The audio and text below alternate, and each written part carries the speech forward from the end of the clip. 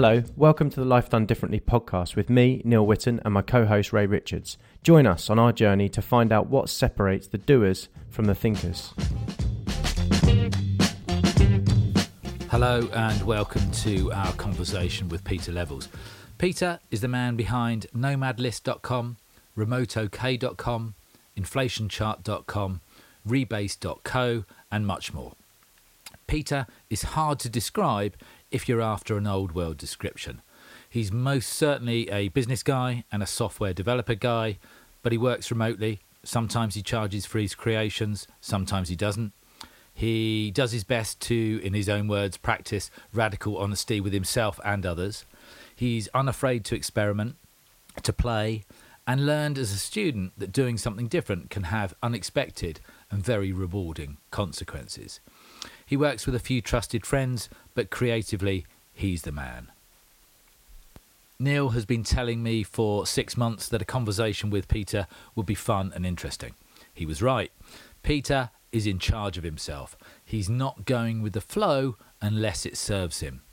He's not short of money, but he doesn't own a home, and his laptop seems to be as extravagant as it gets. He keeps things simple. And for someone so successfully immersed in the world of digital, he has a level of self-awareness that ensures he spends time IRLing. For the uninitiated, as I was before this conversation, IRL stands for in real life. That means no screens, just doing stuff out there in the real world. Amen to that. Peter seems to be on a quest to find the joy in life, but fully understands that what brings joy today may not be what brings joy tomorrow. It's all an adventure. Enjoy. Peter Levels, thinking and doing for yourself.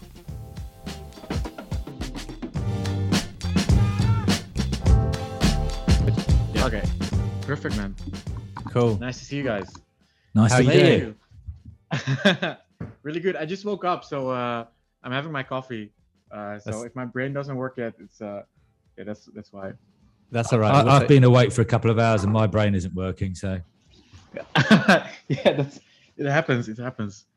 Peter, what time zone are you on? This is Thailand time, so I think it's called Indo-China time. But usually I wake up like noon or something. Today's kind of late because yesterday we were like late drinking mocktails in the cocktail bar. No alcohol, but still.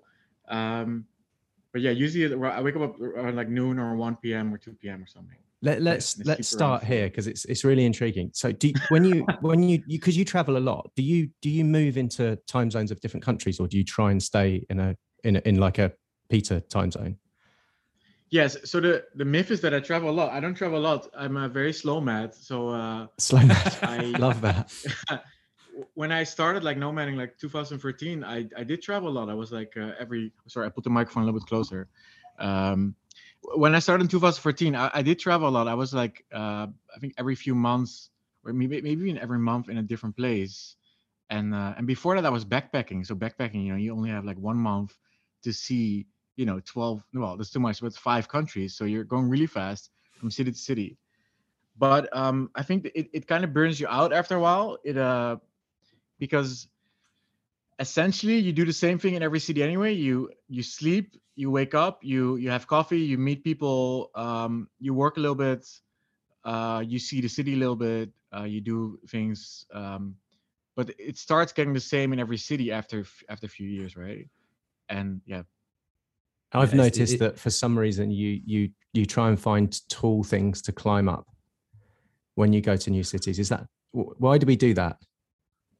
What do you mean tall things? What do you mean? Like, so you find like tall skyscrapers, tall churches, tall buildings, tall hills. I think that's just mountains. You, Neil. That might be just Maybe you. It's me. Maybe it's me. I think it's just Neil. This is bullshit. This is fake news. That's not actually being fair. In Brighton, we have the I-360, which is the tallest thing in Brighton, and that is the tourist destination. So maybe you're right. Yeah. Same in Amsterdam. Yeah. It's always funny if you. This is not rude against all the UK and Europeans, but if you look how tall everything is in Asia, and then I go to Amsterdam and they're like the main tourist attraction is a building. I think it's like the Amsterdam Tower. Let's see the height. It's 80 meters. 80 meters. it's like it's.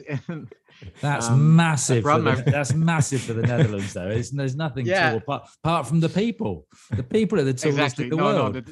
the people are taller than that building. That's the problem. They don't fit in. But things are really tall in Asia. Generally, I do like I like ground level because I grew up in a ground level, like we all do in UK and Holland. I think we usually grew up in like ground level houses, right?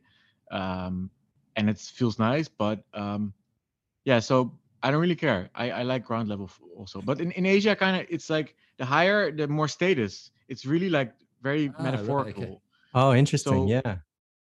like I grew up where my parents were like they didn't like flats, we'd call them. Maybe UK same, right? Like flats, like um they said it's good to have your own house on the ground. And I was like, okay. But in Asia, they want like the top floors, and that's like status and stuff. And I'm like, well, but you're stuck in this building so high. Like, how do you get out? You know?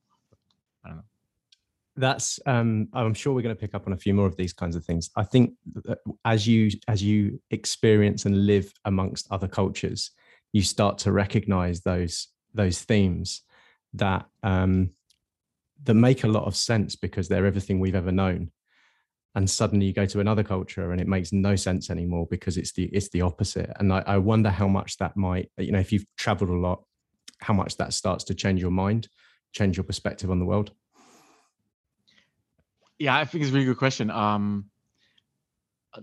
It's so interesting. It's a really like a psychological journey too. If you're like abroad a lot and you're nomading and stuff, and you're not in your home country, not even in the West, and like I was really depressed and really anxious. You go through these years of like feeling like lost and like what are you doing with your life and where are you, because you don't have a geographical tie to your home country anymore and where you grew up and stuff. And for me, it was like I lived in Amsterdam a lot of my life, and that was my last city kind of in Holland. And it's psychologically like really wrecking and transformative and destructive in a way, because you rebuild as a person. And I mean, I read on Hacker News like back in the day, like a few years ago, there was a lot of nomads like would go suicidal. A lot of them would go depressed. It's removing the ties from your home to then just go anywhere is very dangerous, and it can be very intense emotionally, psychologically. Yeah, and now I feel good, and I think the reason for that is that nowadays I always travel with friends. We're always in a group, and I make sure I'm never alone anymore. You need friends, you need a girlfriend or boyfriend or something. You need a partner. You need stuff to um so your identity, I think, comes from contextualizing your environment and stuff, from the context of how do you fit in an environment. If the environment is constantly in flux, you don't know, or you only talk to strangers, you don't really exist anymore as a person. So So that's I something think you about need.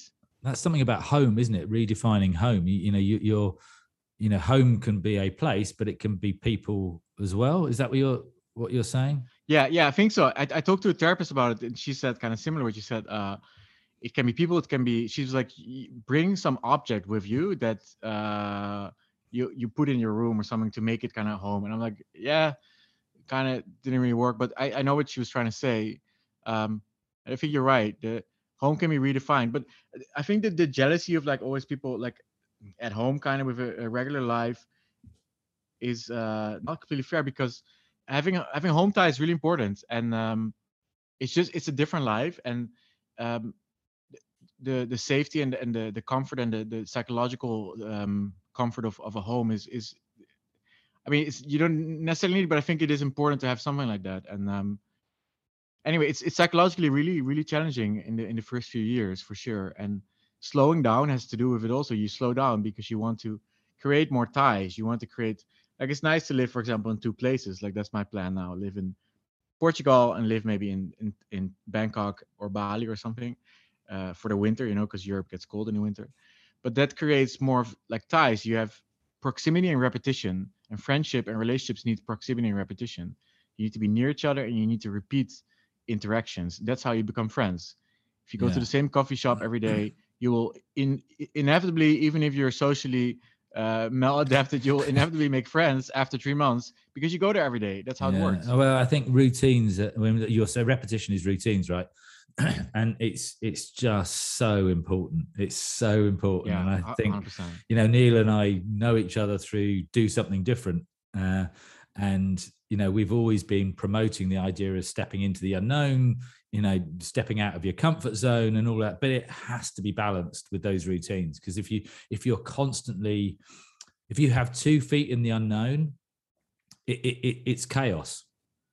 That's a great statement. Yeah, 2 feet, because you fall down kind of. Yeah, that's right. And if you've got 2 feet, if you've got 2 feet in the known, that's a rut. And what we're and what this podcast is actually about in many senses is how to work that balance between having 1 foot in the known and 1 foot in the unknown.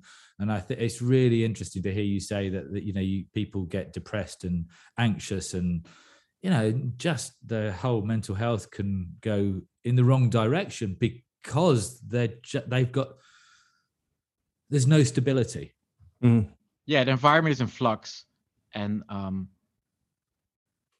it's so difficult to explain it to people who are, because a lot of people now want to go nomad because of remote work and stuff, and obviously my websites are about it, and I'm kind of promoter of it, but I've always tried to promote it in like a realistic way. Not this, because before Nomad List and stuff, before my website, there was all these shady websites with like live your dream lifestyle on the beach, all this bullshit, and it's obviously not a dream lifestyle. It's obviously very challenging.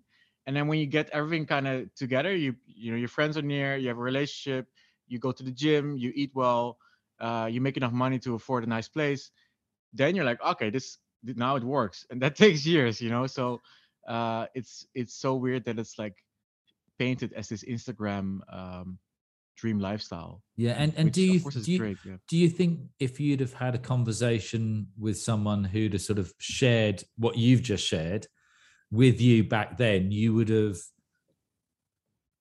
understood that and taken the advice, or do you think you just have to learn it for yourself?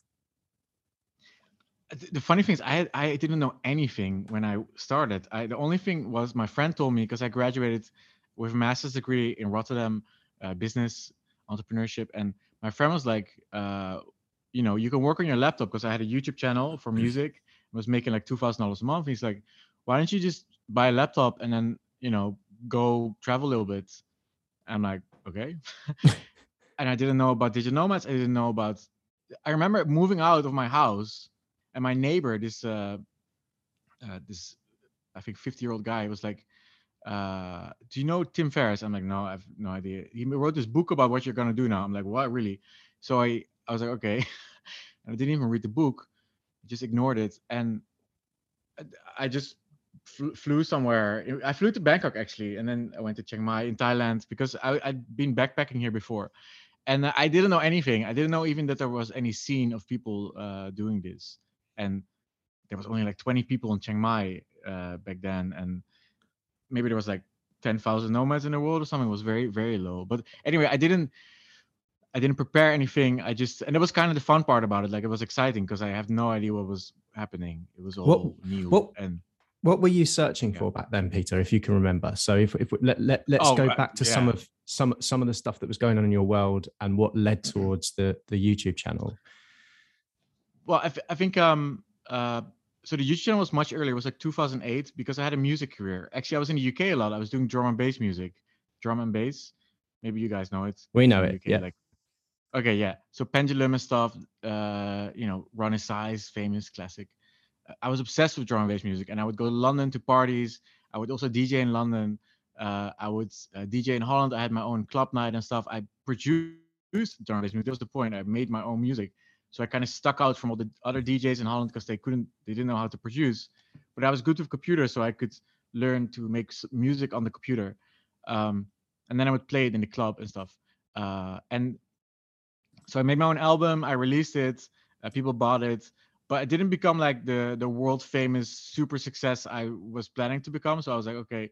But what I did was I uploaded it to YouTube, my music. And back then, nobody uploaded music to YouTube. This was like 2007, 2008. Why did you upload it to YouTube? For promotion, because I needed to promote this album. And I went to the factory and we got 1,000 copies pressed, real CDs with I designed the whole artwork and everything. And I needed to sell these CDs, and I had some audience. I think I had like a MailChimp newsletter or something. And but I was like, okay, maybe I just upload it to YouTube. And I knew Adobe After Effects, so I put it in Premiere and I made a video. Back then it was really nobody understands this. Back then it was like music files, like MP3 or WAV files, and there was video files, and didn't make any sense to put your music in a video file and put it on YouTube, because YouTube was for like home videos, right, or like viral videos and stuff, and vloggers. And so anyway, I did that, and it was a accidental success, and it became like the second biggest channel in Holland. It became this whole music kind of empire of different genres, like first drum and bass and dubstep. Very important. Dubstep blew up in 2010, and YouTube started paying me money, like first like $100 and $1,000, $2,000, at some point $8,000 per month. And I was like a student in university, so I was like, yeah, this is great. And I was studying business, so I was like, well, this is kind of like a business now. So it kind of pivoted. It moved from artistic music to, oh, this is like a music business on YouTube, making money, to then graduating. And then my friend saying like, can you also make these videos on your laptop? And I was like, I tried to find a laptop that could render these videos, and yeah, that worked.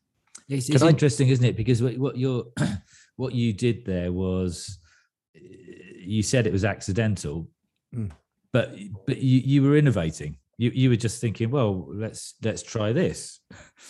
So, and sometimes those innovations work and sometimes they don't.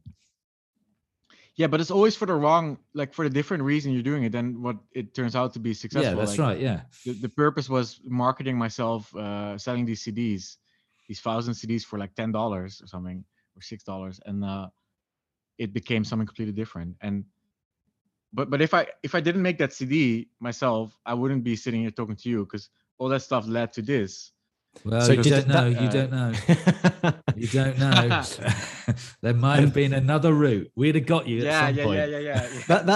That's what I'm intrigued by. Ray's thinking in the same way that I'm thinking about this. That you described it as a happy coincidence because you put your stuff onto YouTube, but there was some reason why you decided to do that. It might have been because you had some skills that other people didn't have, but beyond that, you also imagined something about what that might lead to. And that could be a whole range of different things. But there's some amount of kind of creative mind that you're applying to something and then the other thing is that you noticed. So you noticed $100, then $1,000, then $2,000, and you stayed the course long enough to see that to $8,000, where suddenly you then were able to recognize that there is a way of being able to earn money, create money that was less traditional. Well, who would quit when you make more and more money every month? Like, who would delete his YouTube channel? Like, right? It's especially when you're a student. Skill. Yeah, exactly. Yeah, it was shitloads of money, still shitloads of money. One thing you said, Neil, about skills. Interesting thing was I was doing graphic design also. I was always doing stuff on the computer, like as a teenager, as when I was even 9 years old or something. And I learned Photoshop first to do graphic design stuff and art, and then I learned After Effects, which was pretty much Photoshop for video, where you could, also have layers, and you could move all these layers, and you could do like motion graphics. I was obsessed with motion graphics. It looked so cool, like a camera, like. And I wanted to become a motion graphics designer when I was maybe like 14 or something, I think.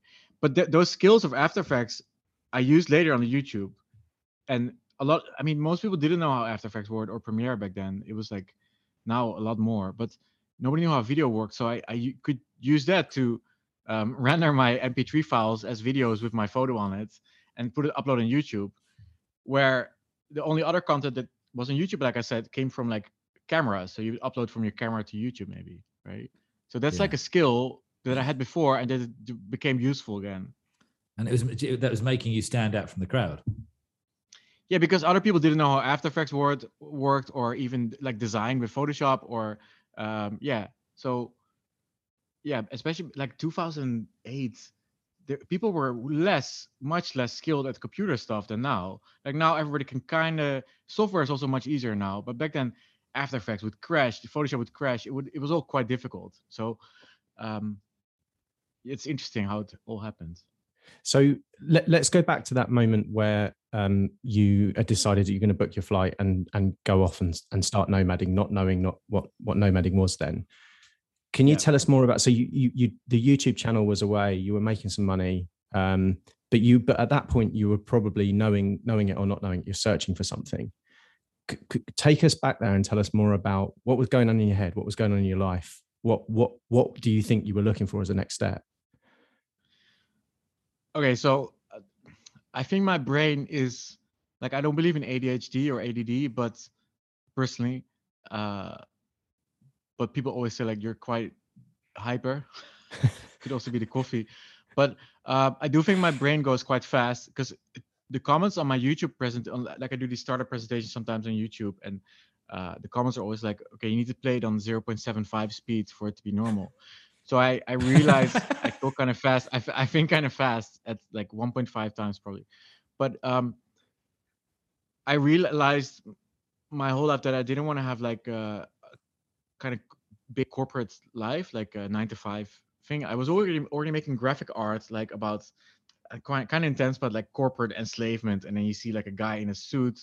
Like Oh, really? Wow. Kind of like all these posters I was making at like 11, you know? So I don't know where it came from, but there was something there that I was against big corporate and this managers and this office and this vibe. And I was alternative kid kind of. I was a skater, so a skateboarder, and I like fuck the system, fuck the man, you know. And let me just ask the obvious question so I don't miss it, Peter. But why study business then?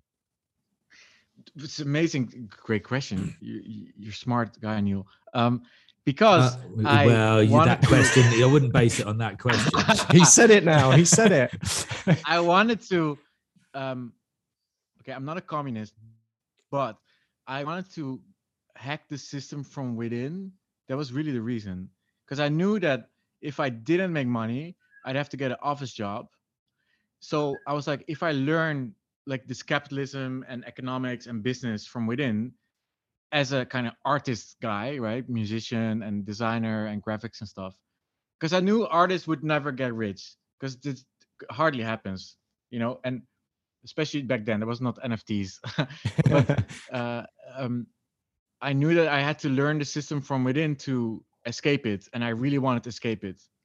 That's really the truth. Like at 16, I needed to escape this system of going to office, and nothing against it for other people, but for me, it's not my thing. I cannot do it. It's hard for me to even sit in school with teachers telling me what to do. I couldn't do it. And I did elementary school, which was Montessori.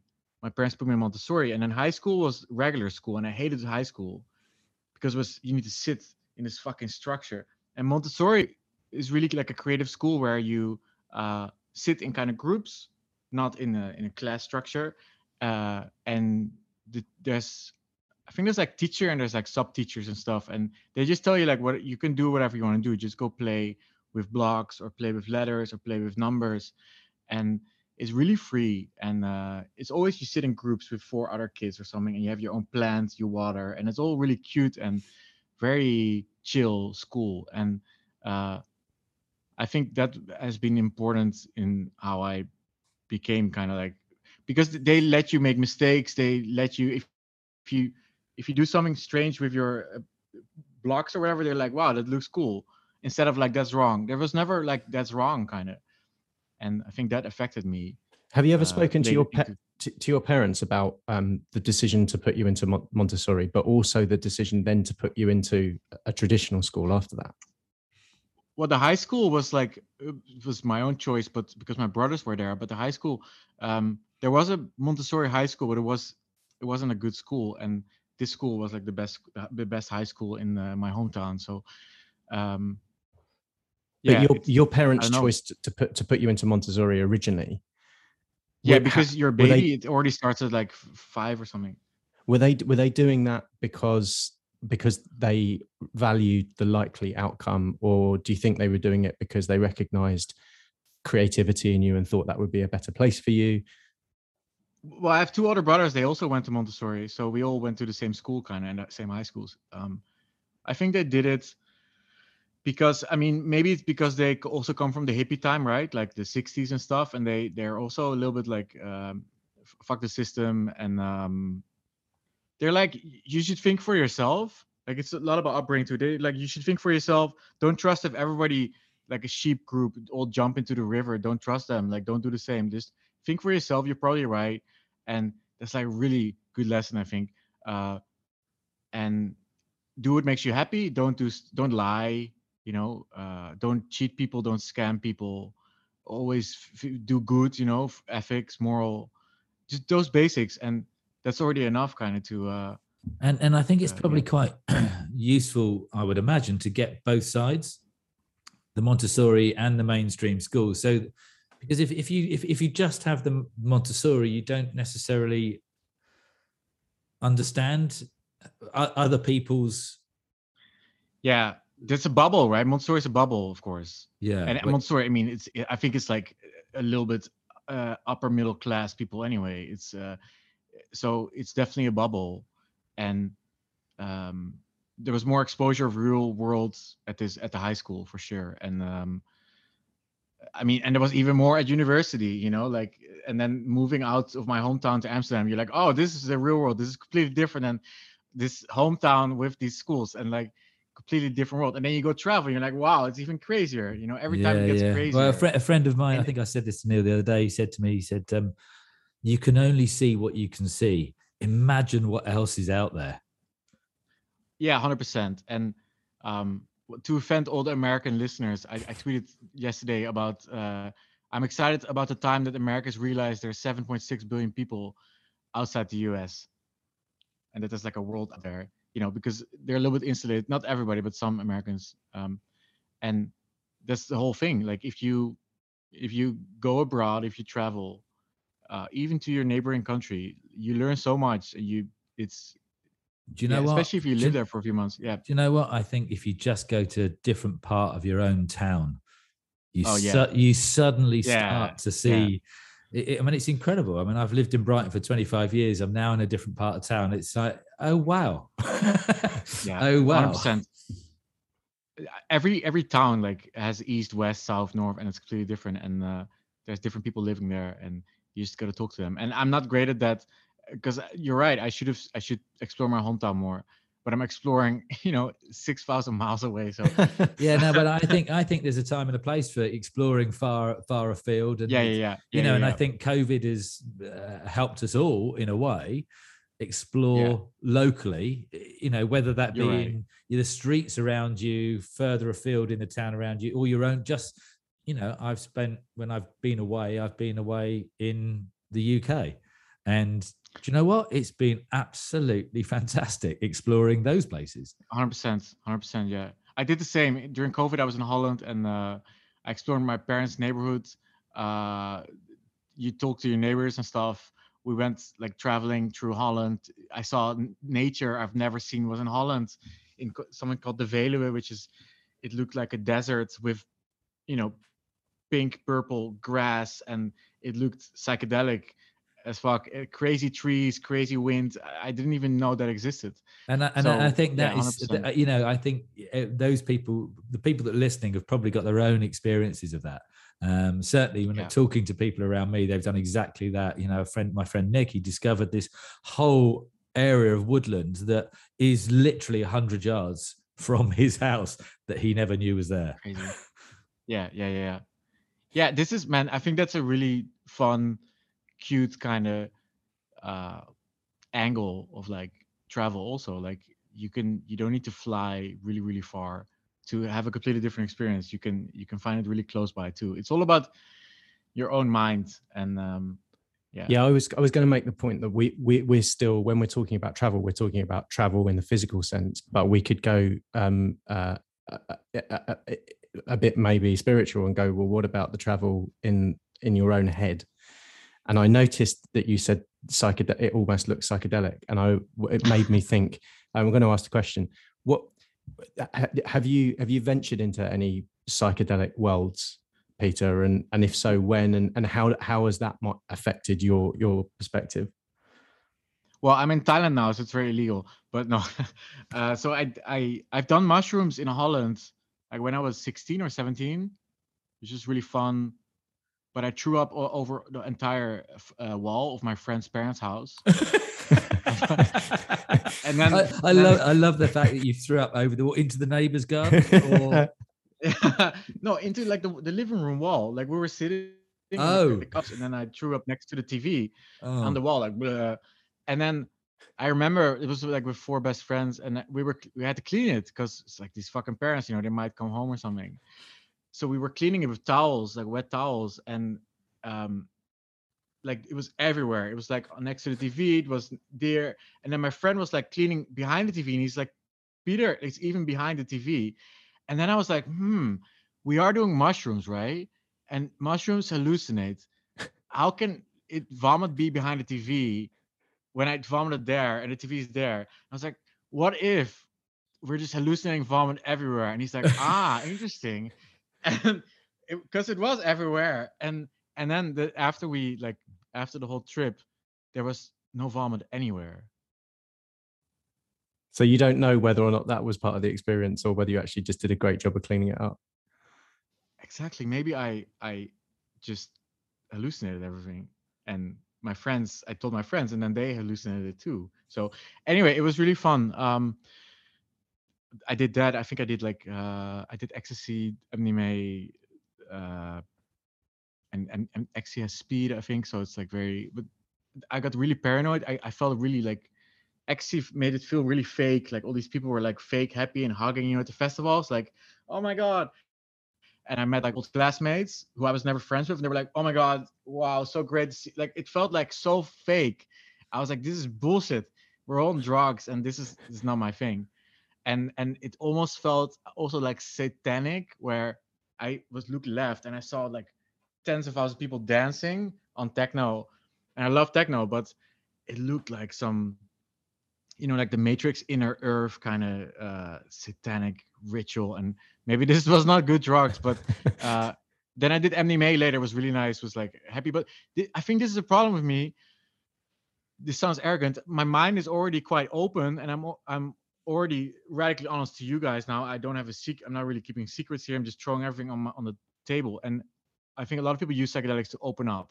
Yeah. And I think I'm already quite open. So like even if I drink alcohol, I'm not that different. I just become more happy, and yeah.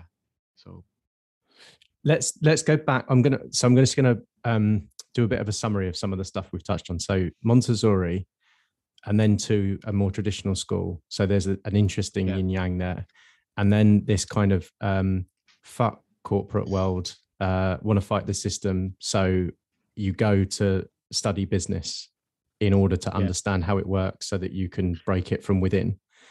There's also this interesting thing going on between kind of art and science, because you are kind of gravitating towards artistic skills or artistic qualities, but you're applying them in quite scientific ways.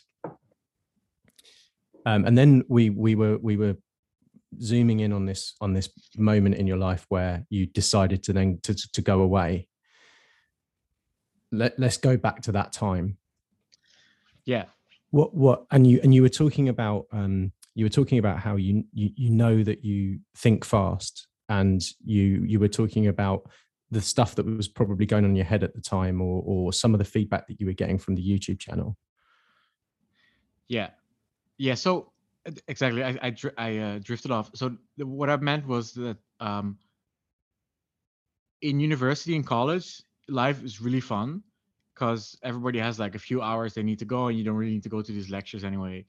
So you can hang with your friends like all day. Like always, we would hang at each other's houses. We'd do stuff. We'd party. We'd make music and stuff together. Like I had rapper friends. Anyway, that all stopped when we graduated because everybody had to get a job, and I knew this was gonna happen.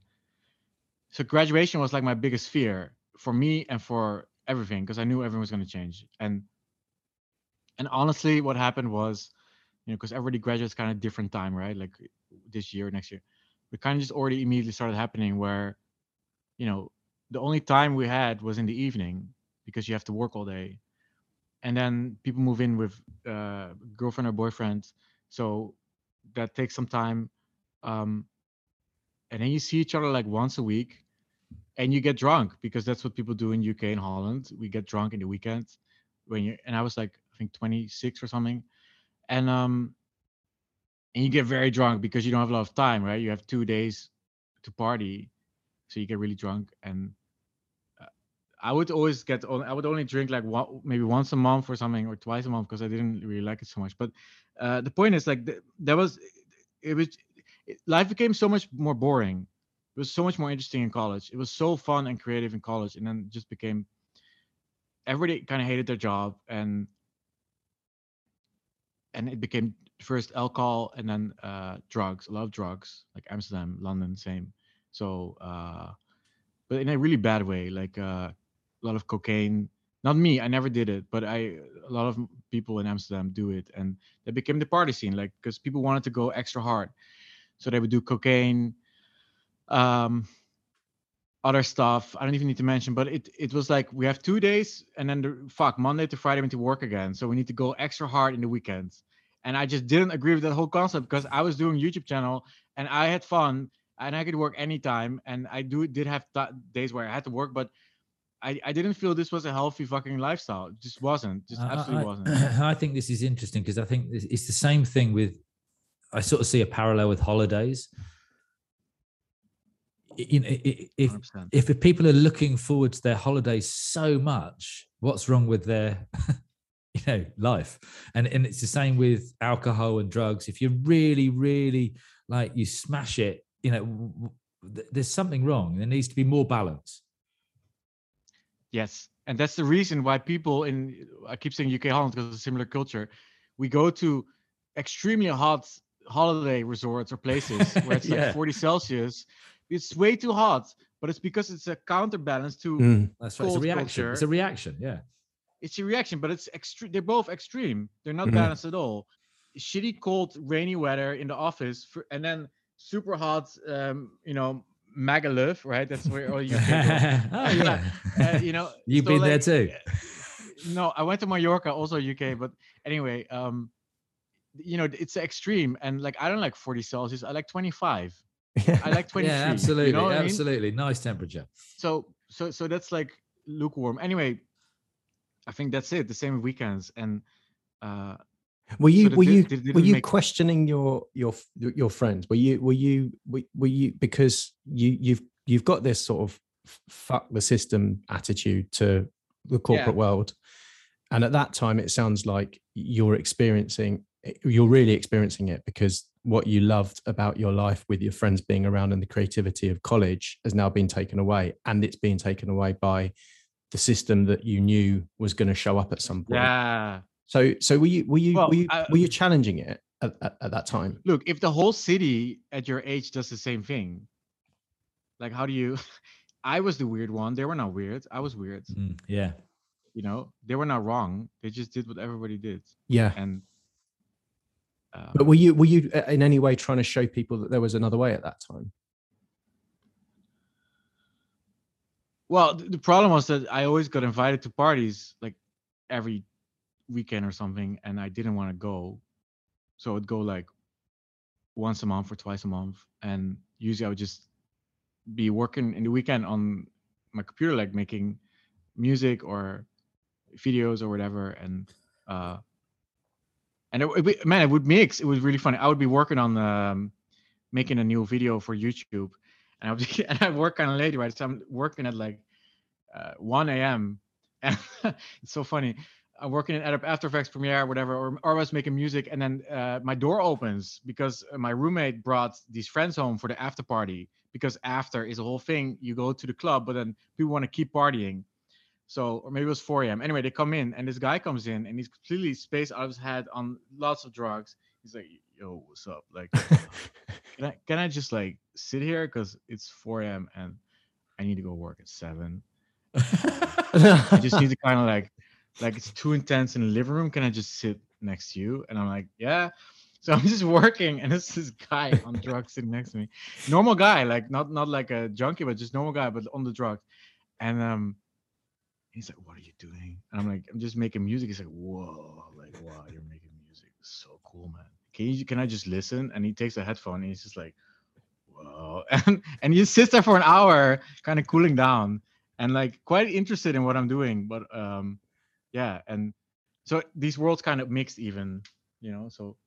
Yeah. So you see, you're not, I think what you're saying is that or maybe you're not, I don't know, you can correct me. You weren't doing it for anyone else. You're just doing it for yourself. You were not going with the flow because it didn't work for you, and you wanted to find what worked for you. And that may have inspired a few people, and maybe it does today, but you were doing it for well, you. I knew where it was going to lead. I knew where this lifestyle was going to lead. It was going to lead to fucking nowhere, because where does this stuff lead? Like, incidental psychedelic uses is good, but if you do it every week, like, it's not gonna lead to you're self-medicating some fucked up part of your life, and it's not gonna lead to nowhere. So I had to escape this shit, and that's what I did. And I guess you've continued to do that.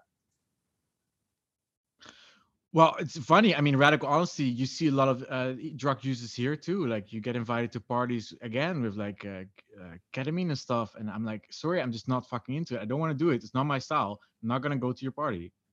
Yeah. And I kind of don't want to be, I'm not anti-drugs. This sounds like an anti-drugs podcast. I'm not at all anti, but I'm against self-medicating a shitty life. And which I think this podcast is about, right? It's about doing it life differently. Yeah. And never talked about drugs so much on podcasts, but it's interesting because all your questions, it has been a kind of a thing that I've been avoiding. Yeah, and it's not drugs you're avoiding. It's going with the flow you're avoiding for the sake of it. Going the flow sometimes is absolutely fantastic, but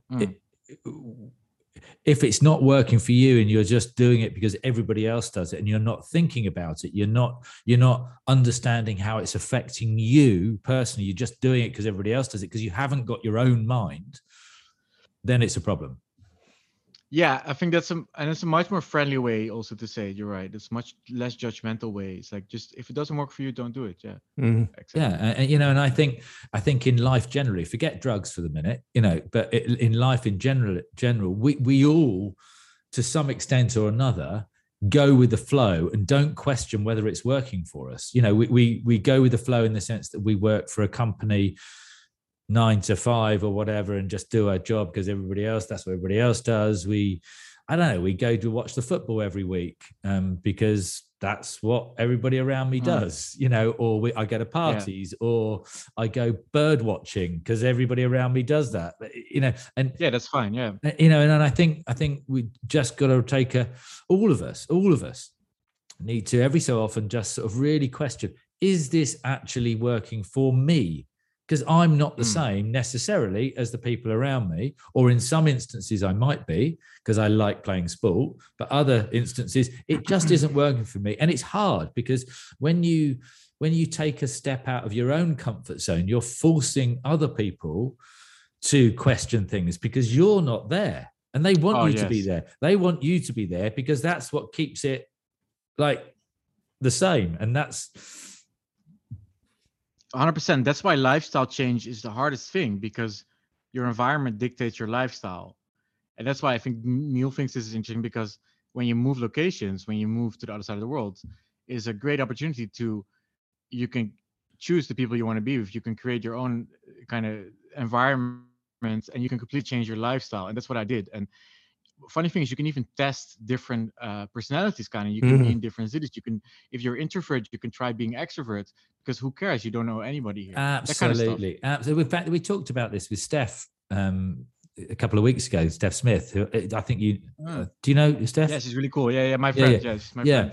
So we talked to her about this, and she was talking about going to Sweden and as a student, her first sort of trip abroad. And it's that the way Neil and I think about it is, an opportunity to change is the best way to do it is to either go to a new place, meet new people, or experiment with your personality. But when you go to a new place, first of all, you're in a new place. Secondly, you're going to meet new people in a different culture. But also, it's just such a brilliant opportunity to, as you say, if you're normally introverted, experiment with being a bit extroverted. If you're normally extrovert, experiment with being a bit introverted and just see how it fits for you, because it may be that the way you were behaving was just the way you were behaving because of the people around you. And it's just 100%. Such an opportunity. I have a friend who's gay, and he came out as gay because he became a pilot, and he was flying to different cities, and he was always scared to like explore himself in something in Holland. Not because Holland's quite tolerant, but just because it's his own kind of bubble. And he said because he could fly everywhere, he could explore this part of him and find out, okay, I'm gay, and we're like, okay, cool, we don't care that you're gay, like nice. But you know what I mean? It gives you it gives you a way to I think test different personalities. I think it's a license. License. It's a license to behave differently. Yeah, exactly. Yeah. Because everybody, when you're back home in Amsterdam and you're, I don't know, just assumed to be straight, everybody expects you to be straight, and it's more of a challenge because of those people around you. And yeah. It's also license to misbehave in Magaluf. I feel like you're hiding something. You want to go to Magaluf. He doesn't. Yeah. He doesn't. I'm sure he doesn't. My best friend is Daniel Lockyer. He's from where is he from? Somewhere in UK, and he's my server guy. And we always joke about Magaluf. It's like we always joke about these Britishisms, like. So let's go back to your YouTube channel, because it didn't start and stop there. You went off, started exploring. Wasn't a plan, but you were looking for something else. Can you remember what you were looking for, and then how it started to play out into the next evolution of you? Yeah, so I remember dating a Russian girl back then also, and I knew her from Twitter, from the drum and bass scene. She was a big drum and bass manager, and I was booking artists for this YouTube channel, and I would always talk to her.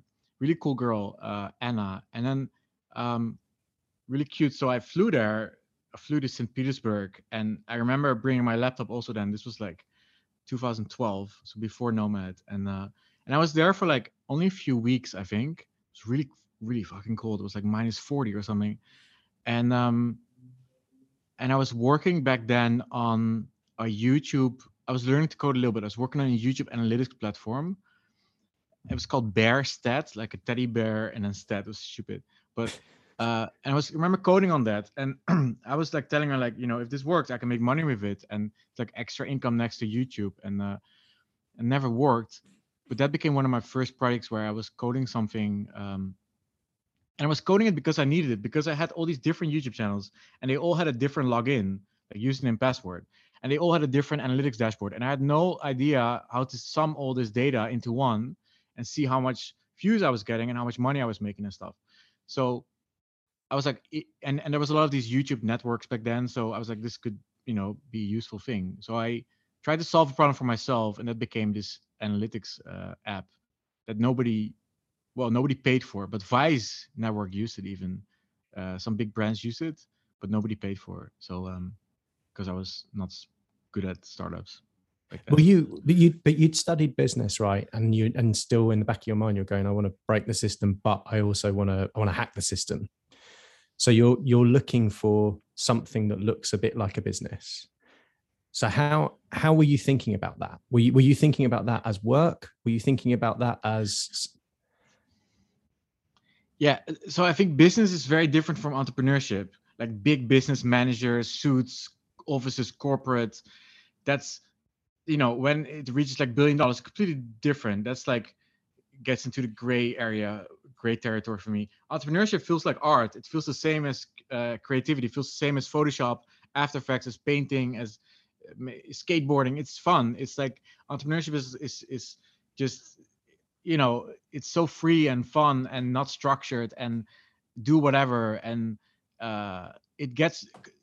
the bigger the company becomes, the more legal stuff, the more structure, the more organization, the more hiring, and it becomes by definition rigid and boring, and There's exceptions, like I think SpaceX is huge. They're going to Mars. Of course, it's not a boring company, but right. But generally, and Tesla is also cool. But generally, like companies are big companies are, you know, like everything needs 4 meetings and 5 lawyers and legal sign off and blah blah blah and PO sheet and bullshit. And I just write some code and it's already there within 5 seconds. I think it's a difference between building something and maintaining something.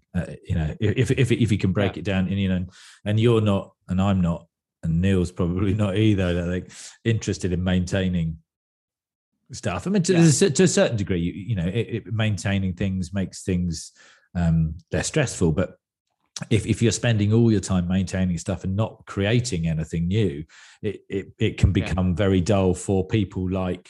It's a really good point, Ray, because I've heard, Peter, you talk about your robots before, and you talk about them, and I've noticed that when you talk about them not just in a playful way, but it's more than symbolic, the way you describe your robots. And it's like you talk about the robots that are working for you because they're so efficient and they're so effective, and you love your robots. But you don't have people. On the whole, I think you don't have people working for you, but many people who are in your position some contractors for some, but you kind of haven't shaped it up into a traditional company in the way that a lot of people might have done. I still do everything myself. I code everything, I design everything. I have a chat moderator for the community. I have a server guy. Only if the server goes down, he gets on. It never goes down. And customer support person, because I can't do that. So to Ray's point about maintaining, anything that has value requires some amount of maintenance. And I guess the more value that it creates, it's possible that the more maintenance it requires. And that maintenance pushes you into a mode that is maybe moving you further and further away from creativity. But it seems like what you've managed to do, certainly more recently, it'd be interesting to know whether you've done this consciously or unconsciously, is get to a position where the maintenance side of things is so automated, it's so invisible to you that it allows you to show up creatively. Man, you're so good at these questions, man. Like, yes, that's exactly it. It surprised me too. Like, generally, I've reached a point like the last year where there's so few bugs, because every single bug gets reported to me by the robot in Telegram in a chat app. A PHP bug or a JavaScript bug. If you open my website and there's a JavaScript bug, it sends it to the server and it comes to me immediately. There's so little bugs now. Like there's one bug a week or something, and it's like some JavaScript, whatever. And so usually people say you need to maintain because, you know, and I think because their technology stack is so difficult and complicated, and technology keeps changing, these frameworks keep changing, like React, Vue, Laravel, whatever, they're always changing. My code is all vanilla, JavaScript vanilla, PHP vanilla, CSS, everything is vanilla.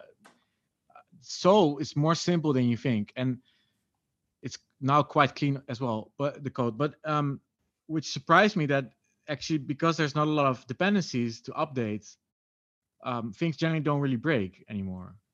Yeah, I'm imagining when you do when there is a bug, maybe one a week, that's the creative process trying to fix that.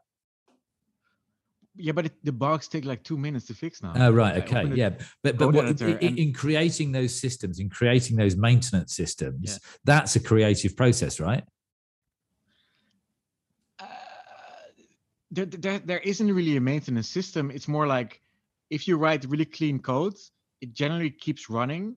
If it's not dependent on a lot of other frameworks or services, the more self-contained you create code, the less moving parts. The less moving parts in a system, the less it will break.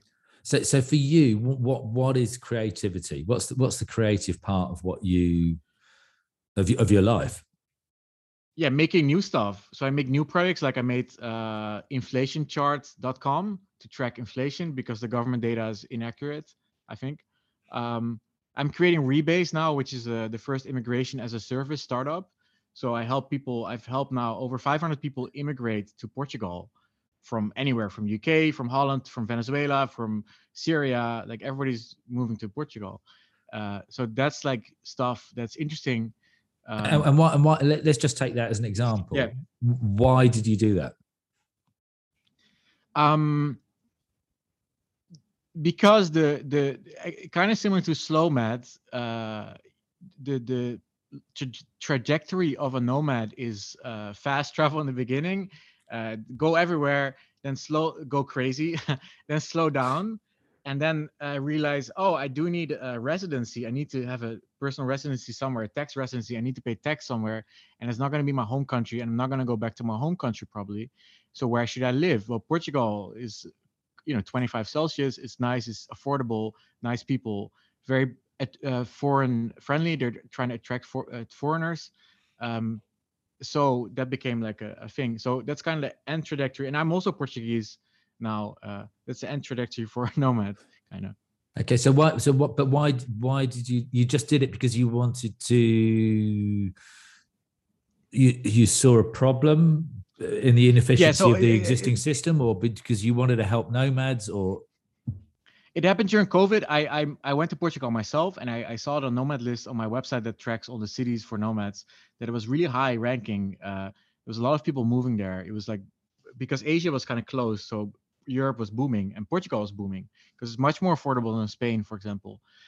So a lot of people were in Lisbon, and I started meeting people there and living there and talking to people, and everybody was talking about. I'm like, oh, you're just visiting here for a few months. They're like, no, I actually registered now. I became a resident. A lot of people with Brexit, just before Brexit, they all registered in Portugal to become Portuguese so they could get Schengen and stuff. So I was like, okay. And everybody was talking about that. And then I tried it. It was really easy. And then I kept getting friends asking me about, like, who's your lawyer? Can you tell me who's your lawyer? Like, your immigration advisor. I want to do the same thing. It's like 20 people messaging me over a month or something. So I was like, okay, maybe this is a business. And I asked like a referral fee, and I made a little landing page, and that became a business in like this span of a year. I'm gonna push a bit harder, Peter, because there's something more here, I think. Lots of other people who are in your position, and at this time in your life, you had several online businesses that are making more than enough money. You've got you're still slow madding. You've got a great network of people. You can do anything next, right? You can do anything or nothing next. It is my perception. So I might be wrong, but tell me if I am. You saw a problem, but I'm guessing you see lots of problems. But you decided to turn it into a business. That's the bit that's interesting. So you could help all of these people because you could say, here's the details of the immigration lawyer, or you could just give them a bit of information, or you could stick a blog post up. But you turned it into a business, or something that starts to represent a business. I'm doing it in air quotes. Why? What was going on in your head? What were you tapping into with that? Yeah, good question. And I only say it because most other people in your position wouldn't have done, because that, and it might be that on the surface, because they were too lazy to do it, or they might have had the idea. They may have thought this is a possible business, but they wouldn't have done it. Yeah. So the friend Sasha, the German friend who told me about all this stuff in the beginning when I met him in Lisbon, he was like, I wanted to do this business too, and I was like, oh really? But he's like, I never really did it. I'm like, okay, yeah. So that's exactly what you said. Well, good question. I do like to try, like I test a lot of stuff, right? Like I try new things, like this inflation chart, for example, is not a business, but it's fun. I try different products to see if they stick, and I still do that. Like same time last year during COVID, I made QRmenucreator.com because I was in Portugal and I saw QR codes everywhere as a menu thing, and now it's really common. Back then, not so much. So I made a site where you can make your own QR code menu and stuff. And now thousands of restaurants use it, and hundreds of thousands of people use it every day. But doesn't make money. But the question, like, why do I? Because otherwise I get bored. So I want to do something like. That's challenging. So maybe just again trying to get under the surface a bit more here, and also filling in some of the gaps of the story. So you part of your evolution was you did the 12 projects in 12 months, 12 startups in 12 months, And I'm guessing that at that time it was quite premeditated, but it was partly to find something and partly to finesse your skills and partly to generate PR. So it's kind of a creative play, but that has lots of positive outcomes. And knowing what I know of you since that time, you've found a handful of things that have become very successful, and you continue to ship. So you use that language a lot. And again, just for our listeners, I think by ship you mean deliver new. So enhance, you make develop, a new thing, create, and don't just make it, but make it and deliver it to people. Make sure that people get value from it. But you do that consistently. And again, this is one of the things that lots of people talk to you about, and you write about a lot: the importance of showing up and consistency. But do you think that it's so ingrained now that's what you do when you see those you see something that potentially could be a problem, that you're just there, you're just showing up, and that's part of the consistency and part of the ingrained behaviors now? Yeah, I think so. I think that's exactly it. Yeah. If you do something so much, it, like in the beginning it was because, if you need to make money, otherwise you starve. So I was trying to find stuff that made money and became like a startup. But now, of course, there's enough money, so it's not really about money anymore. It's still nice if the money increases, right? Like if your revenue increases, I look at the numbers. It's important that it increases. But is that because it's a game? It's just points. Money is points. Yeah, and this is this is so bad to say, because money is also the reason why people struggle. Like money is the reason I wanted to escape this system, right? Like I don't like that you're born in debt, kind of as a human, which is not completely true, because if you're born as an animal, you might get eaten, right? So we have a society where we don't eat each other and fight each other, and it means that you need to go to the job and make money and pay rent. That's the agreement we have, kind of. Although you don't agree on that when you're born, but okay. So,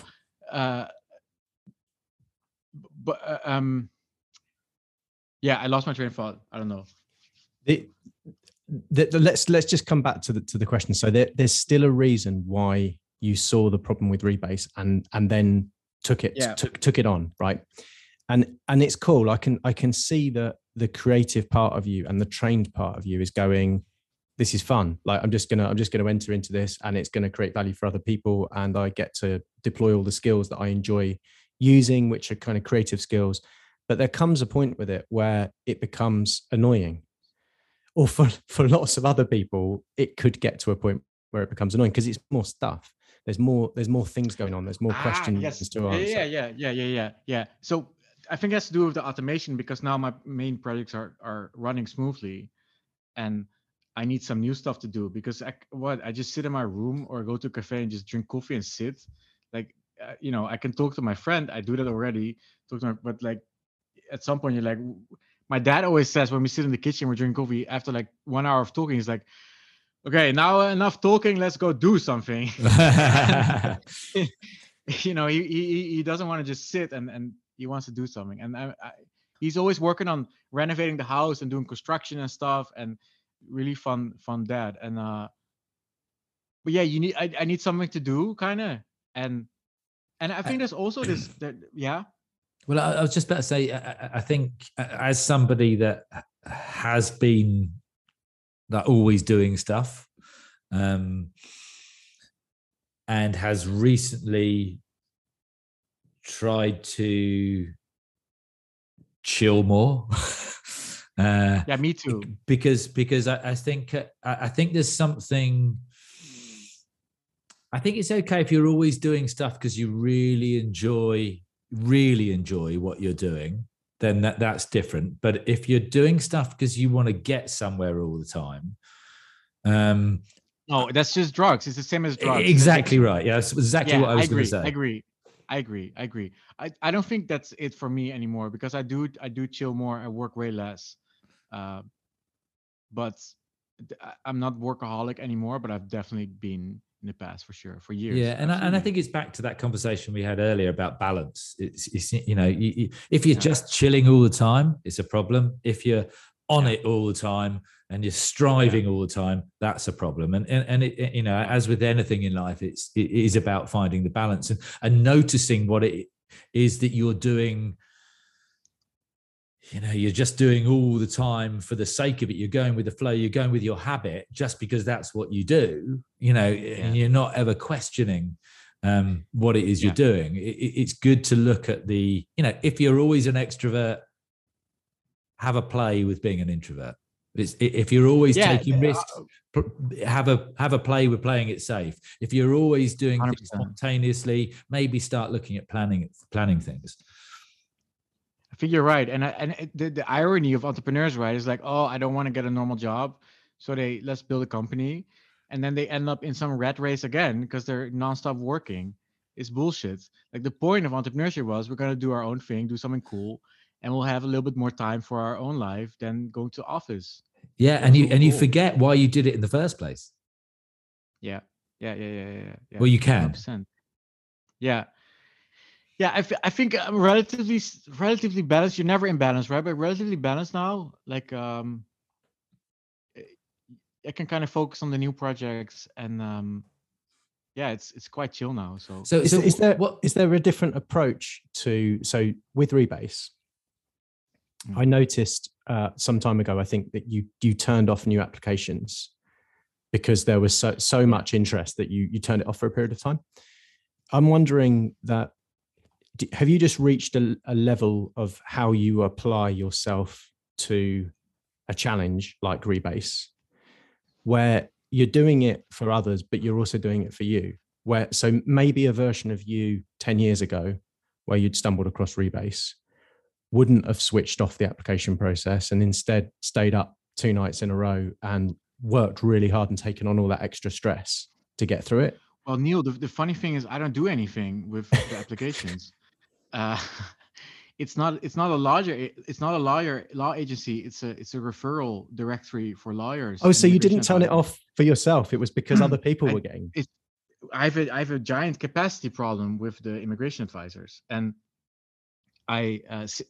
so the immigration advisor helped me also move. Well, it's not true. It helped a lot of my friends move to Portugal, and then I did Rebase, and their clientele number went up from like, I think, like 30 a month to like 300 or 400 a month.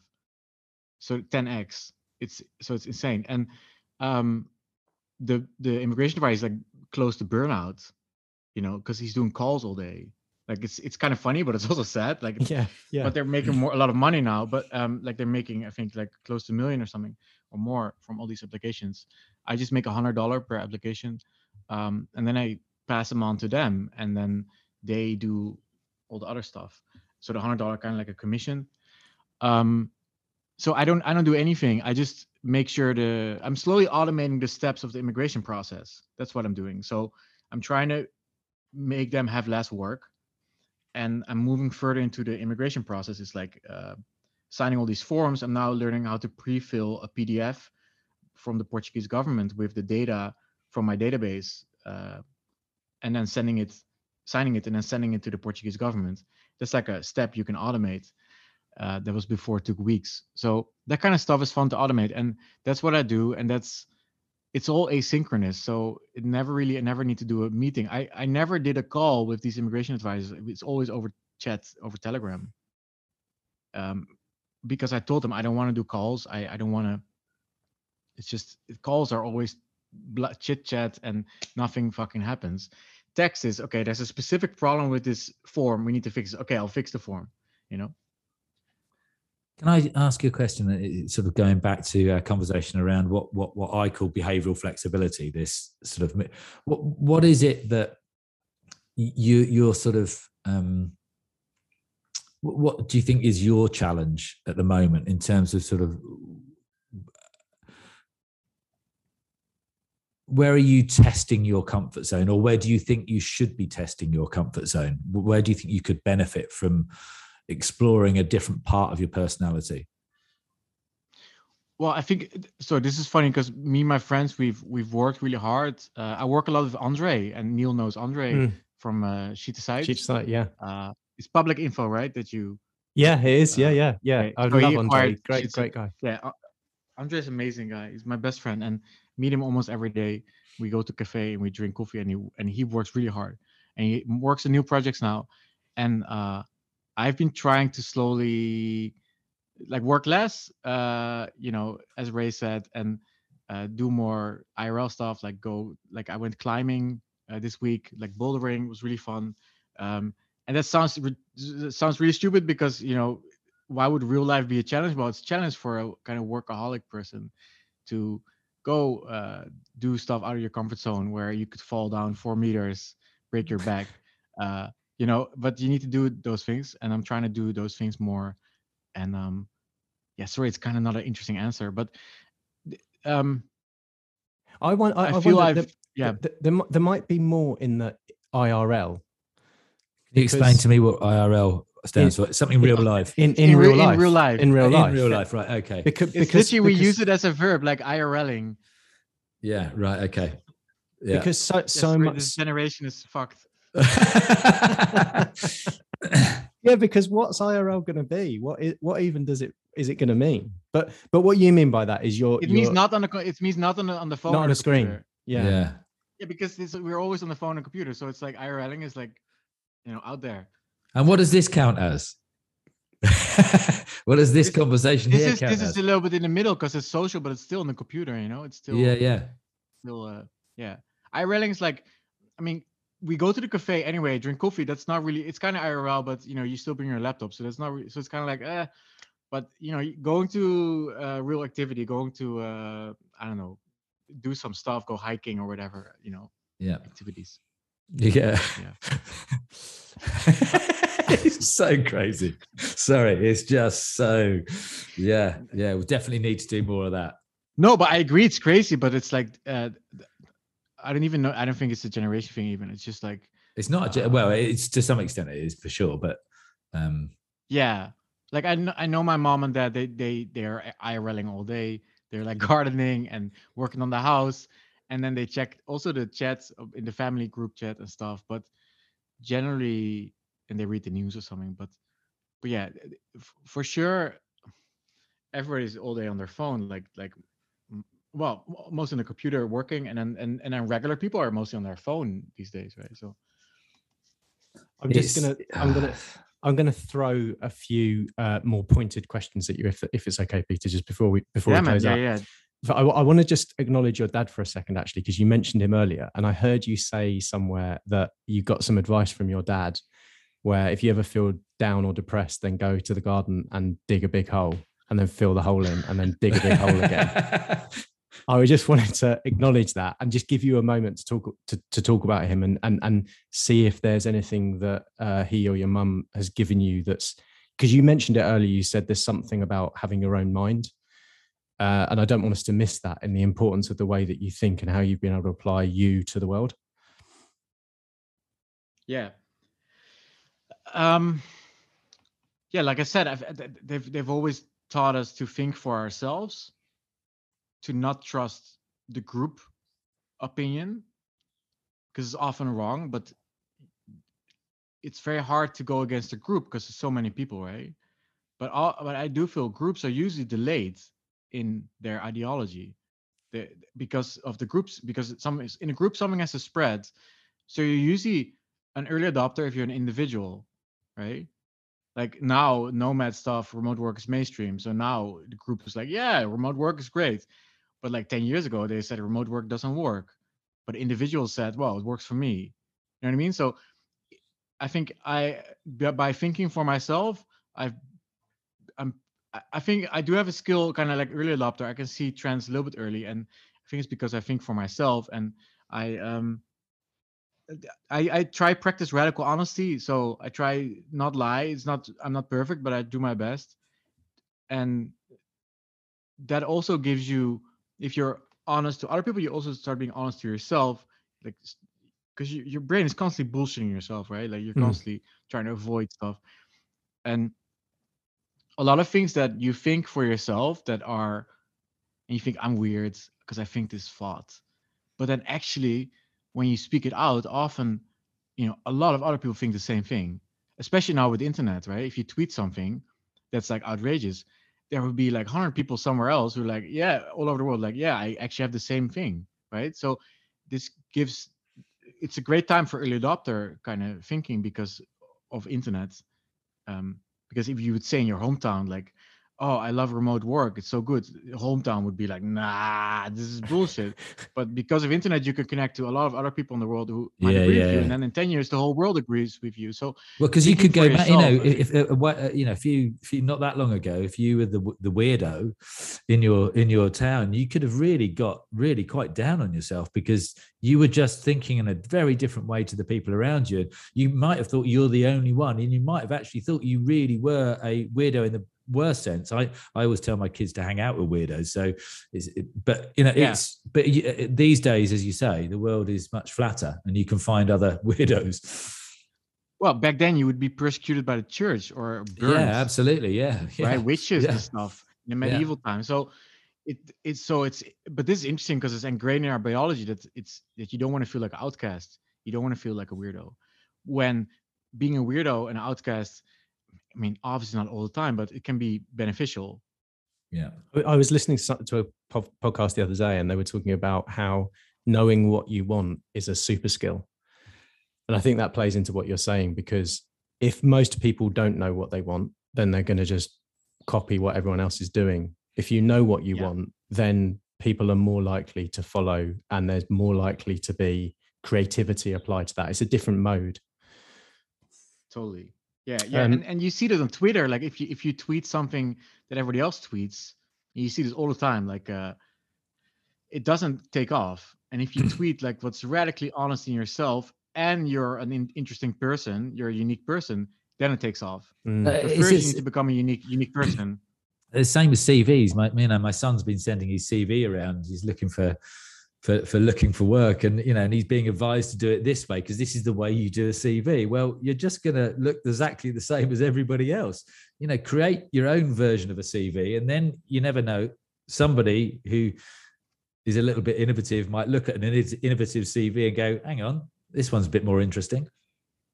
Ray, I literally did this. I went into Photoshop. I made my own visual graphic CV with like charts and colors and everything. So, and I tried to make it into a business too, but we We never touched on that actually. Did you ever actually have a proper job, Peter? Yeah, I worked in a call center for ING, for the banking Dutch banking company, and I oh my God, it was so funny. I had to call existing customers. I had to call the ING bank customers and try upsell them insurance by the sister company kind of. And I had to do this script, and I got paid like I think €5 per hour or something. And I would sit in these islands, office islands kind of, with other people, and had a headset. And I had to do this whole script like, hello, this is Peter, blah, blah, blah. And the script didn't work, but you need to follow the script. But the script didn't really work. Nobody sold anything. They're like, why are you not selling anything? So I started changing the script. And this is interesting because this shows it immediately starts getting low in ethics. So I started saying like, I started asking like, how do you like your ING bank account? Like, what do you have any problems with it? Like trying to make a relationship first. They're like, yeah, actually I have this. I was like, okay, interesting. Well, we can get a financial advisor to come to your house, talk about it, and also talk about your personal insurance situation. They're all like, yeah, great. And okay, let's do an appointment. And then bam, and I would go up in the charts of selling, and I would be selling like 10 a day. And everyone's like, wow, what the fuck? And then they asked me like, what are you saying? And I'm like, I say this to them, and they're like, okay. So everybody started using my script. And then the manager found out, because they listen in, right? They found out after a month. I know what you're going to say. I know what you're going to say. It's, go on. And then the manager was like, okay, boardroom, you need to all come into the meeting. And it's like 30 of these kids, right? Like 18-year-olds or something. And it's like, okay, you've all been changing the script, and you've all been saying some random shit, and it's causing us problems. And like, he was really angry. And who started this? And but I didn't say it. Nobody snitched me. But that was the thing. That was my main job. So, but the outcome was you've got to get back to the script. Yeah, exactly. It's unbelievable. My script was a little bit dodgy though. Yeah, but that But with could have some been time, refined. you would have found a good Yeah, script. exactly That was the right. whole point. Yeah. I mean, but this is True. the problem, really, and this is not about ING. It's not about call centers. It's just about this is the way we do things. I mean, I was on the committee at the local Petanque club, and it's the same. It's like no. We need to stick to the rules. I know, but the rules don't work. That's not the point. We need to stick to the rules, and he's just like going bang the head against the brick wall, and it's just anyway. Sorry. Yeah. A couple of other quick ones. So I heard somewhere when you were talking about automation, making more time, and I think there was a question around. So if you had no time and you didn't have anything on, what would you do? And I think your answer was, I'd go back to art projects. How are you thinking about that now? How are you thinking about your time in art and what art means to you?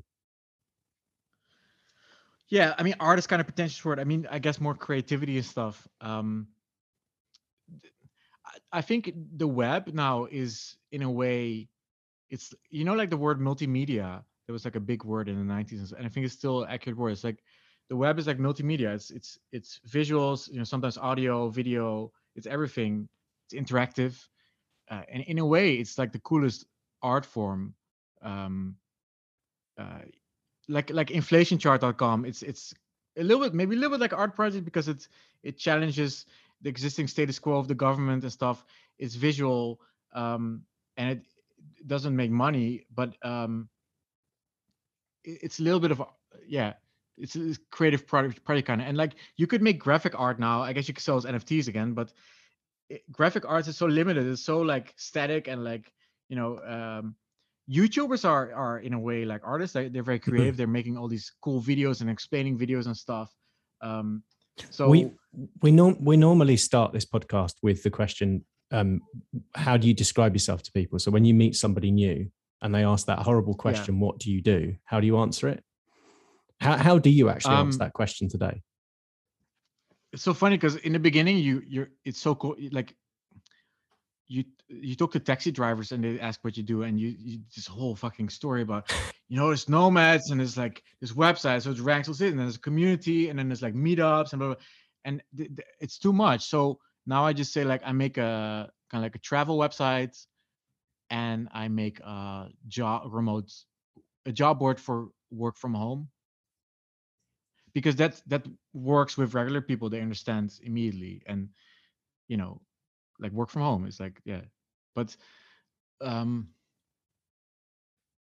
guess would you ever describe yourself or think of yourself as an artist? No, because artist is not like, if you're a real artist, it's not about money, right? It's about constantly challenging everything, challenging yourself, challenging the society. And but yours isn't about, isn't that where you're at? Yours isn't about money. I guess it seems it's not now anyway. Well, I charge money, right? Like, but artists charge money.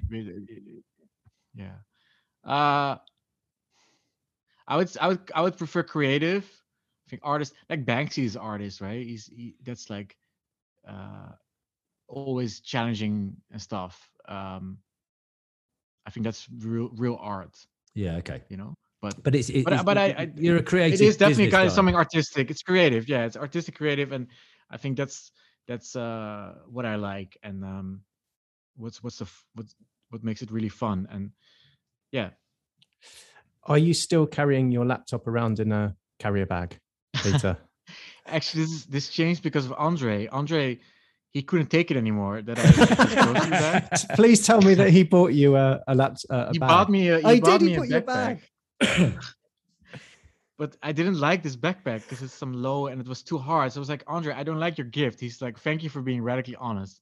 I said, okay. And then he got it. And then I just ordered a good Minal backpack. And but it was grocery bags are great. I was considering also making that a business, like laptop grocery bags, because it's kind of cool. It's kind of like a fashion statement. I have to say, I have to admit that I have my grocery bags from Amsterdam that I use all the time, because you can carry them over your shoulder, not the plastic bags that you carry in your hand.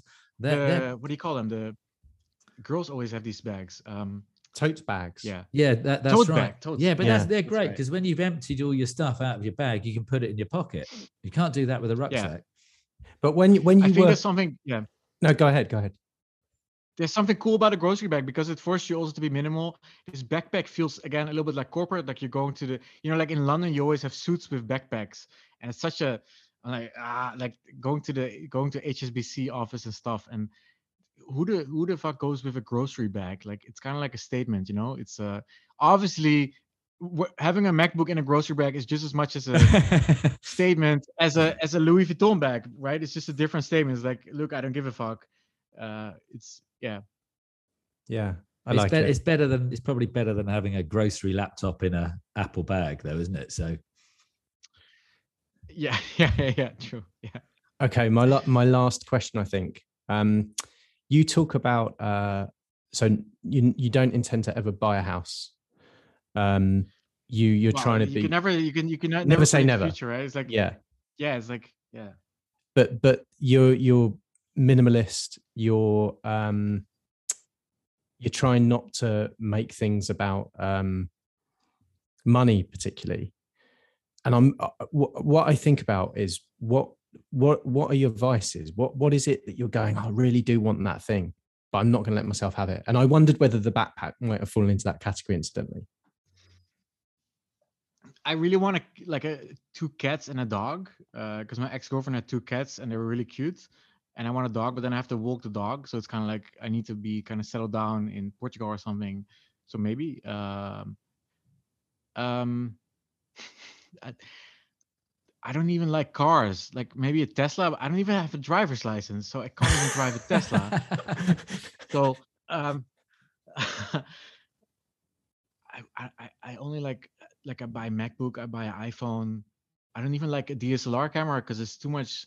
Like every device you buy, you have to charge it, right? Like I have a Kindle, I never use it. I always have to charge it.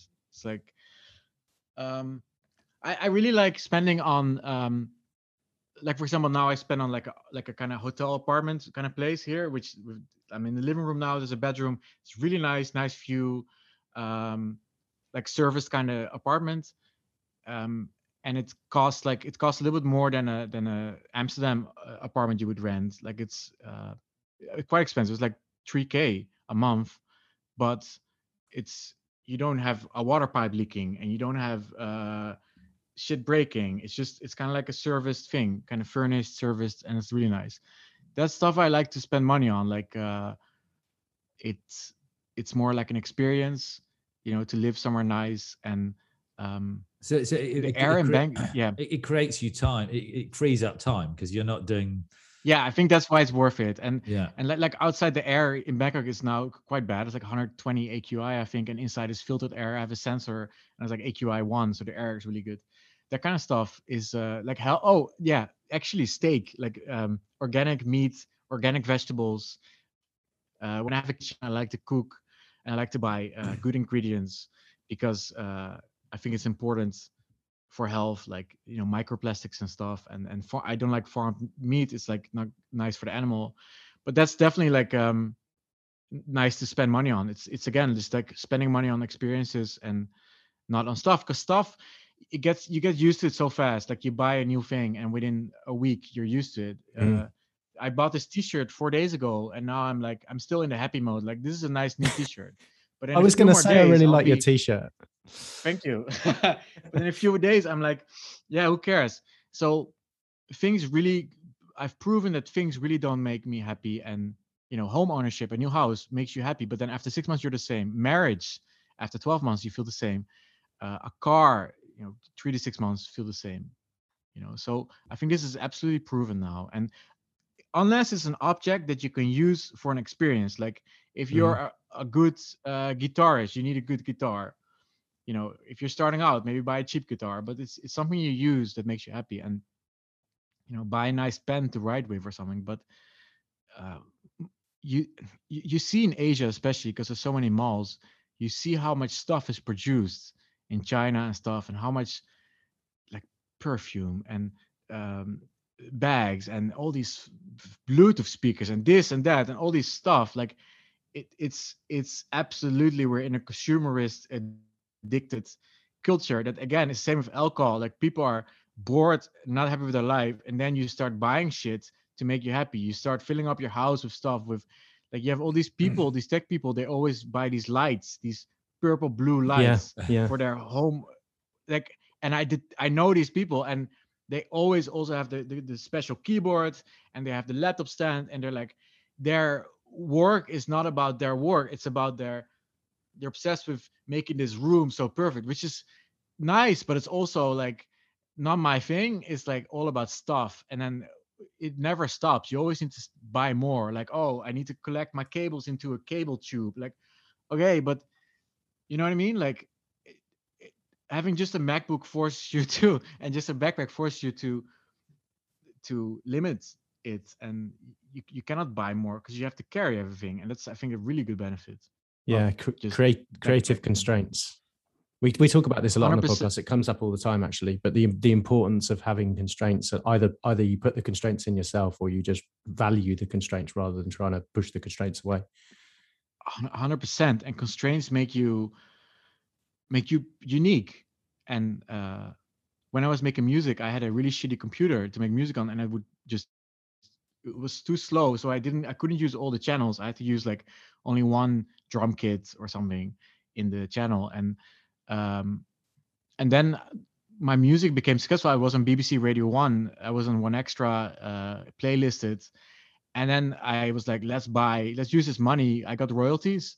I got registered at the British royalty agency, and then I used that money to buy a new computer, and it was like the best spec'd out computer, and I could have infinite audio channels on it.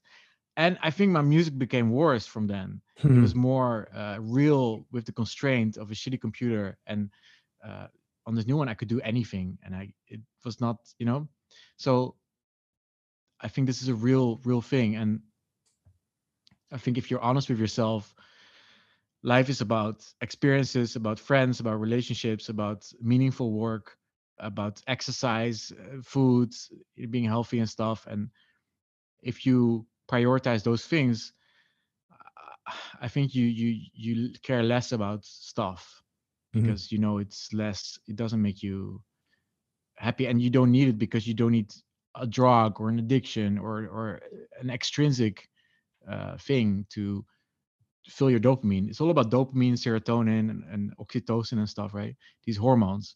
And you need a good swim in some cold sea. Or a hot bath is also nice. Or a bath. Yeah, I don't like exactly. I'm not into this whole bath Wim Hof Dutch guy method, but I take hot baths a lot, and I love hot baths, and sauna is nice, and but I don't know. And home ownership is more interesting because I track the home prices and stuff, and I know what's going on, and even with leverage of a mortgage, I think it could even be more beneficial to just put all your money in ETFs, in diverse market index funds like Vanguard and stuff. For sure, I think academically or mathematically, 100%. But I think there's that other side, which is back to where we started in the conversation. Yeah, exactly. It's back to what do you need around you? What are our kind of instinctive needs?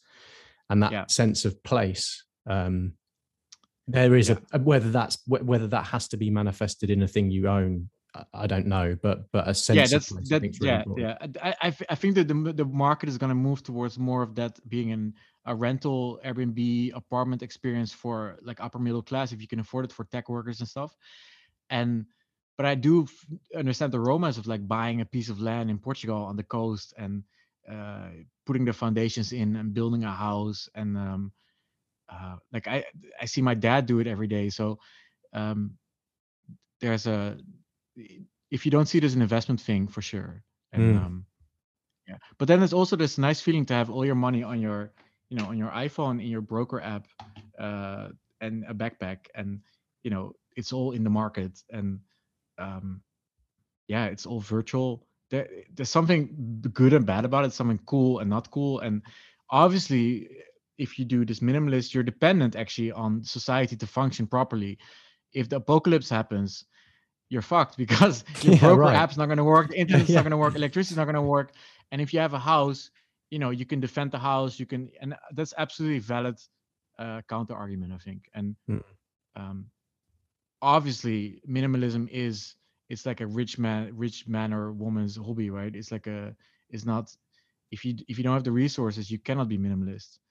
It's pretentious in a way, but I don't do it for pretentious reasons. I do it, just because it fits me, I think.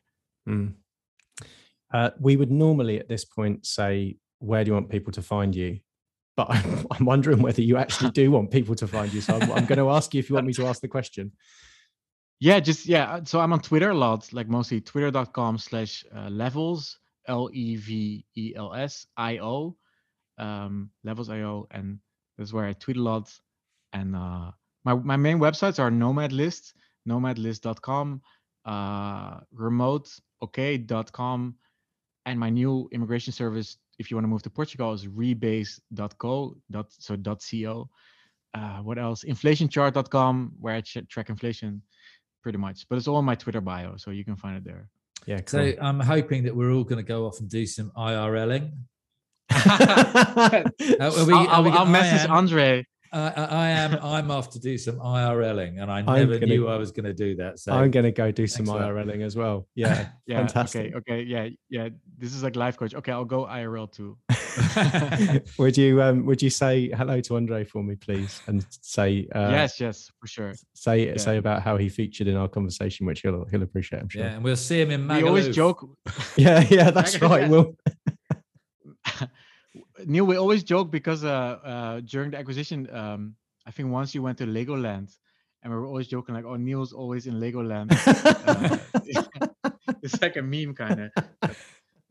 Yeah, that sounds about right. I should go. No, because you're really you're really, I think, like IRL and family focused, and it's a really good trait to have. And Andre was like, "Oh, I need to," because Andre has so much stress. He was like, because he's Ukrainian. I think it's like, he never trusts anything to properly work because it in Ukraine doesn't work properly. And he was like, this thing is going to fall through and blah, blah, blah.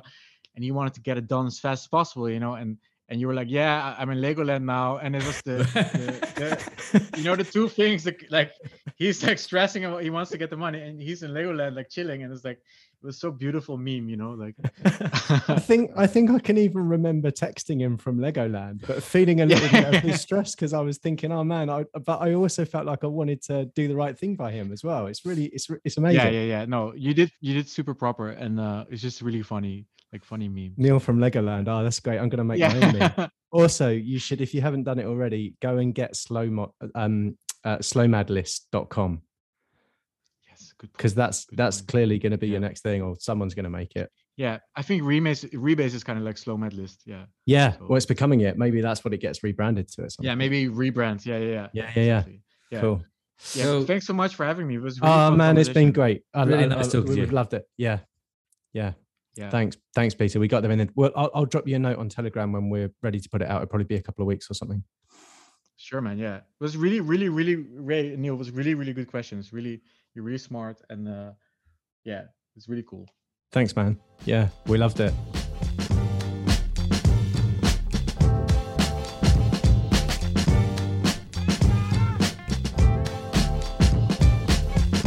That's it, folks. For show notes, head over to the website at www.lifedonedifferent.ly, where you'll find links, a quick summary, and you can also explore other conversations. If you're enjoying this podcast, then please tell your friends, give us a good rating, and remember to subscribe. We're also really keen to hear your feedback, so please do let us know what you think and give us your ideas over on Twitter. You can tweet us at LifeDoneDiff, that's double F.